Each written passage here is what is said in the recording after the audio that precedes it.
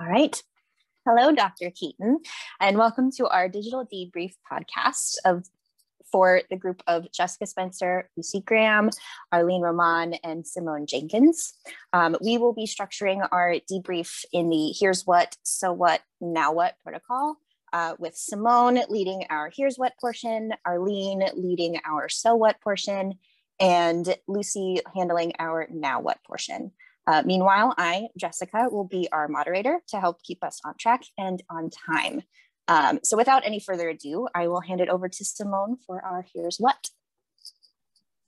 Hello, Dr. Keaton. So for Here's What, I discussed my interview with my teacher, Miss Olarinde, and we kind of just talked about how her first year of teaching, she kind of reassured me that it's not going to be a first perfect year. It's all about pacing. And she also discussed how with her challenges, her first year, she kind of focused more on teaching the content rather than reestablishing those connections with her students. And that's something that she noticed like she was not perfect about, and she wished she could change that. And kind of with Lucy's thought with her teacher, she interviewed with the recently retired Spanish teacher who taught for 41 years. She kind of talked about her challenges too, and how cheating became easy for students now that we're all virtual with technology and everything. She also talked about, don't argue with the parents, but still stand your ground. And also relating that to Arlene's interview with her teacher, she also talked about how a student complained that her teacher was kind of being a little bit yelly with her, but that kind of just goes into saying, standing your ground with your students, reestablishing that, you're kind of the boss in charge, but still not, overusing your administration with them. And then with Jessica, she also had her interview with her teacher and mentioned that the hardest thing is dealing with the parents and coping with, the administration too. So that's something we all kind of touched base on as a whole. All right, perfect. Thank you, Simone. Now we'll hand it over to Arlene for our so what. All right. So for our so what portion, I kind of wanted to build up upon what Simone was debriefing. So basically on all of the interviews and this teacher and student interviews, we kind of like touch base on what it is that we teachers need to do to build relationships like with our students and fomenting like that foundation. For example, in the interview that I had with my niece, she did explain to me a little bit how difficult it was for her to get in touch with her teachers because she is kind of a little bit of an introvert, and how difficult it was for her to reach out to her teachers. So we kind of can think about this in terms of, we can certainly build time slots in our classroom, like we can have students either say their questions at the beginning of the class. You can say a little bit after the class, so you can talk to students about their issues and problems, and how does that can help us grow as teachers. As Simone was saying, our first years as teachers are going to be difficult, but it's a matter of trying to overcome those obstacles and learning how to deal with those tensions. Also in the interview with my teacher, I did talked about how she had that specific situation with a student where the student felt like the teacher was yelling at the student, and the student went to her parents and said, oh yeah, I feel like this teacher is yelling at me and being disrespectful. How are we going to handle those things as teachers is kind of like the question that we kind of took away from these interviews. And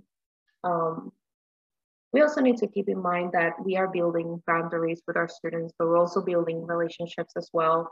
And keeping in mind that students, teachers, and parents alike are human beings with feelings and emotions, and we need to be aware of those things. And that's it, my portion. Awesome. Thank you, Arlene. And last but certainly not least, we'll hand it over to Lucy for our now what. Thank you, Jessica. I am Lucy, and I'm going to be handling our now what for the group. So our main takeaways as pre-service teachers and how we're going to use this information. First, we need to make sure to research whether the administration believes in and supports its teachers. And this is whenever we're looking for a job in a school or thinking about taking a job. This is especially in cases where parents disagree with a teacher's grading decision. And it may even be a question to ask during an interview, you know, asking the principal or whoever, how do you handle these situations? Second major takeaway, this came from Simone's interviewee, saying she focused more on scores and grades than on building student relationships during that first year.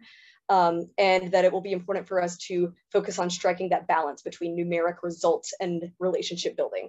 Similarly, Jessica's teacher, her interviewee felt that she was overly strict in her first year in terms of the rules. And while it is important to establish those boundaries, especially early on, we do also have to show our openness to relating to students. So show them at the same time that we respect them and that we're on their team.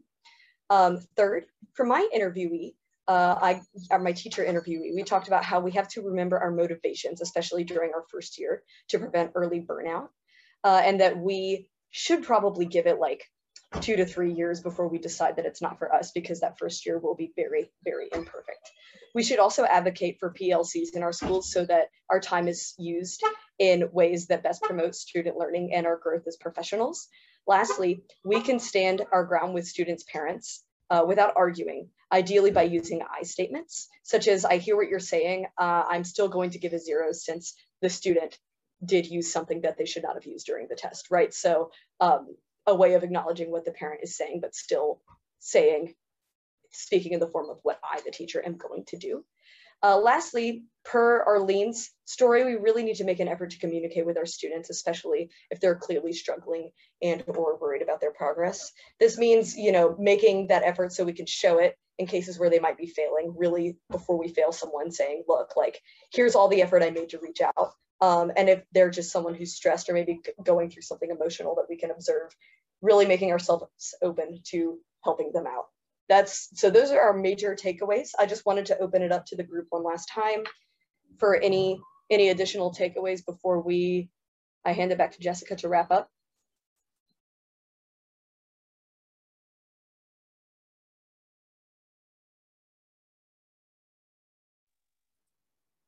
All right.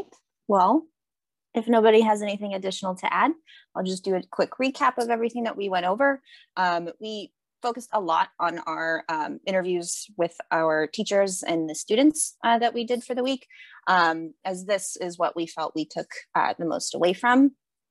That being said, thank you for listening. I hope that everyone has a great week and stay safe. That's it. Have a good one.